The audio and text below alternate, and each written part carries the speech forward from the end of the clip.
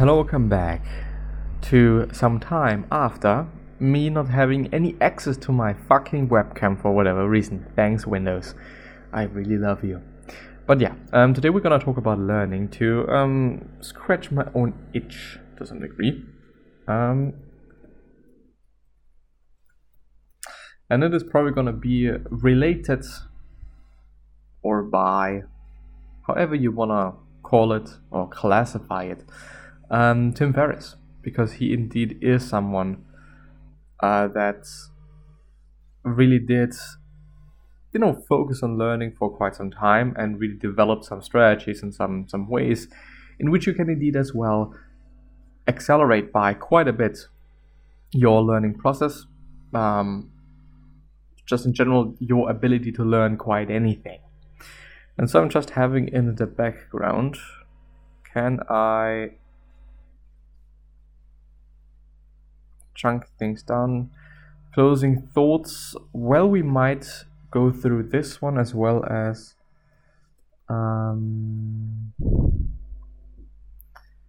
this other thing. Or at first we're gonna go through this one. Yeah. A BusinessInsider.com article as it seems to be. Well, yeah, makes sense. Thanks, Christopher. For nothing. Tim Ferriss explains how the DISSS system can be used to learn any skill. DISSS stands for something, I don't know it, at least I haven't memorized it, but you can memorize it by this, the English word to this, someone, or DS3, because the I is just a way to memorize it. So the I stands for nothing actually, and so DS3 opposed to, or kind of a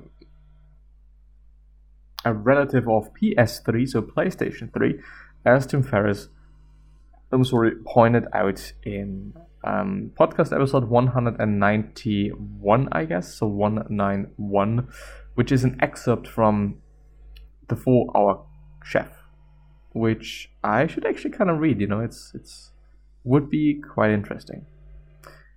Tim Ferriss has spent much of his career dedicated to the study of learning, and he says in the intro to his podcast episodes, his mission is to uncover the tools and habits of the world's elite performers, whether they are hedge fund managers, entrepreneurs, athletes, or musicians, and share them with the public. It is why, even though his book, The 4-Hour Chef, may teach you the best way to cook a steak, it will also teach you Ferriss's method of learning any other skill, whether it is a foreign language or athletic technique. His four-step process is simplified by the acronym DISS. DI just makes it easier to say and remember, or DS3, if you prefer, which we explain below. Deconstruction, which is the D. What are the minimal learnable units, the Lego blocks I should start learning, or I should start with? In the same way that the sheer size of a major project at work can fill you with anxiety before you even start it, the idea of learning a couple thousand Japanese kanji characters, for example, can seem so overwhelming that you never pursue your dream of knowledge or knowing basic Japanese. Well, but the solution to both is the same: break down the complex into the simplest paths. Ferriss highlights 4 tools to use when approaching the deconstruction of a skill. One tool is reducing, such as breaking down each Japanese character into components called radicals, a learning technique that a native.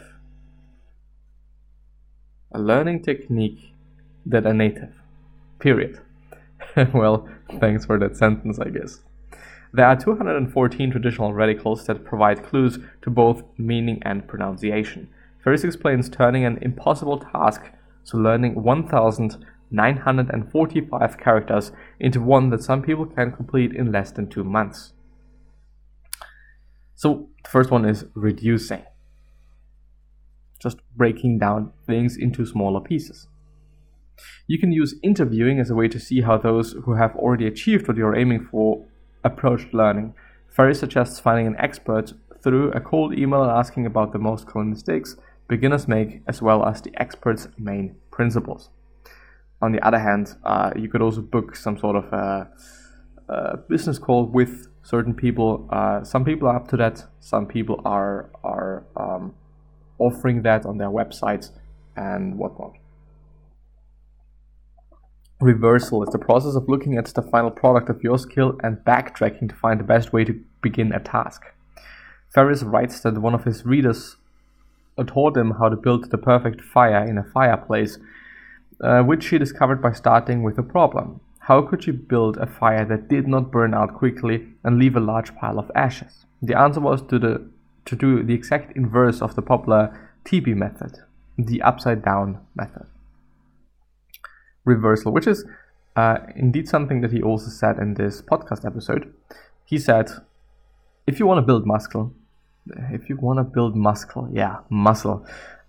go up to one of the biggest dudes you can find in your gym, or women, whatever your gender is, or what you're identifying yourself with. Let's put it like this, maybe. Go up to this person and ask what this person is doing. And if this person says, okay, I'm taking post-protein shakes, do the complete opposite. Take them before working out. And so on and so forth. So the point is doing the complete opposite of what this person suggests you to do. Apparently is often a way to be better and more efficient and whatnot. And then you can use translating, which in Ferriss' process is the utilization of shortcuts that help you translate an unknown skill. In a language, this could mean learning auxiliary verbs, which are to have, to want, to need, etc., and basic verbs to eat, drink, to go, etc., to begin communicating ideas as quickly as possible. As you further practice, the shortcuts will become less necessary. Selection, which is the first of the 3 S's. Which 20% of the blocks should I focus on for 80% or more of the outcome I want? In a recent interview with Raoul Pal on Real Vision Television, Ferriss explains that when he consults with an entrepreneur or executive, he takes a holistic approach to improving their lives, and this includes advising them on health and fitness. Since it is almost a guarantee that even high performers won't make massive sudden changes to their diet or exercise regimen or lack thereof, Ferriss finds the smallest changes that will have the biggest effects, which is a great idea, which is kind of the principle of the 80-20 rule, or indeed principle. That 80% of what the fuck you are trying to achieve is done by 20% of the efforts. For some looking to lose excess fat, this can mean that the only deliberate diet decision they make is eating 30 grams of protein within 30 minutes of waking up. For someone looking to start some form of physical activity, it can be start with simply 5 minutes of kettlebell swings 3 times per week. As you make small but powerful changes, you put yourself on a path towards accelerated growth, Ferriss says. Sequencing, which is the second S. So we had dissecting. Was it dissecting? I think it was dissecting. Deconstruction. Yeah, great. So what are the minimal learnable units that you can learn? Then we have selection.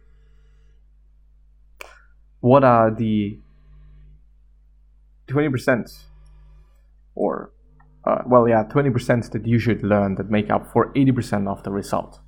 What is it? Then we have sequencing. In what order should I learn the blocks?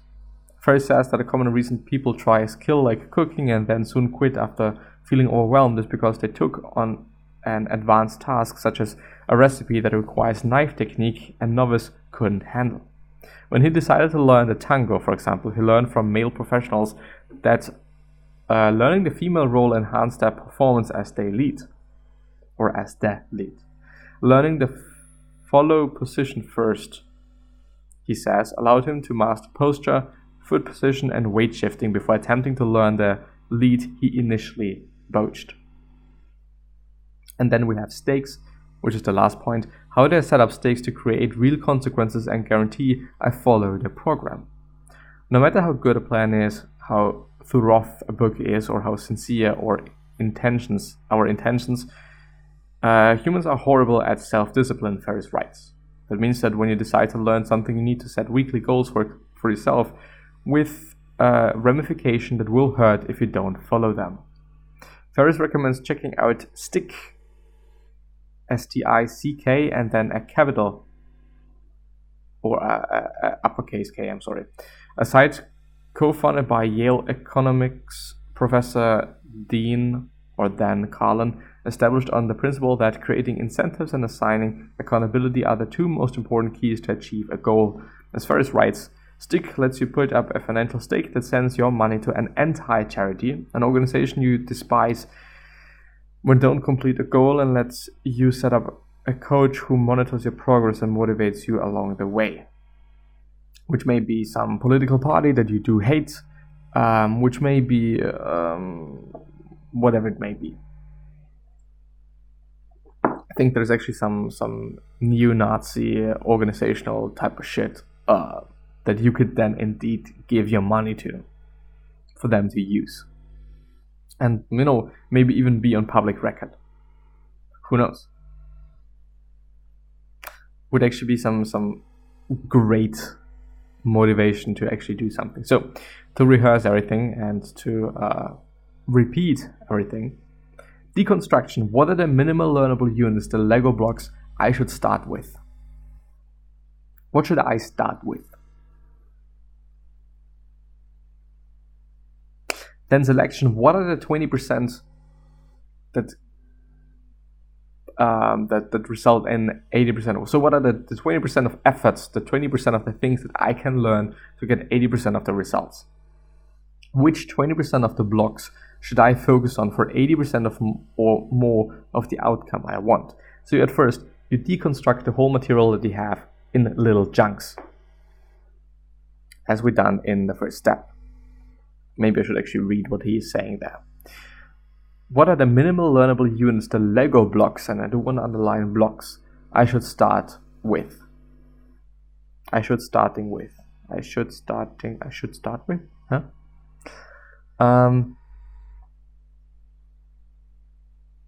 What are the minimal learnable units,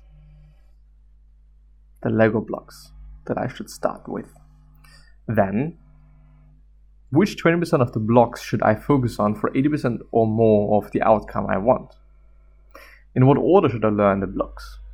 Backwards, from 100 to 0, 0, 150 to 100, and 0 to 50, whatever it may be. And how can I make myself accountable to actually do what I intend to do?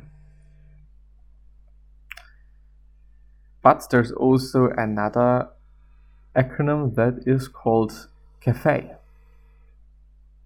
that I will talk about as well. A bit more specific here, DISSS or DIS or DS3.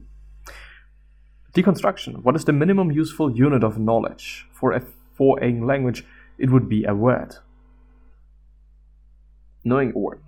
Makes sense to know a word.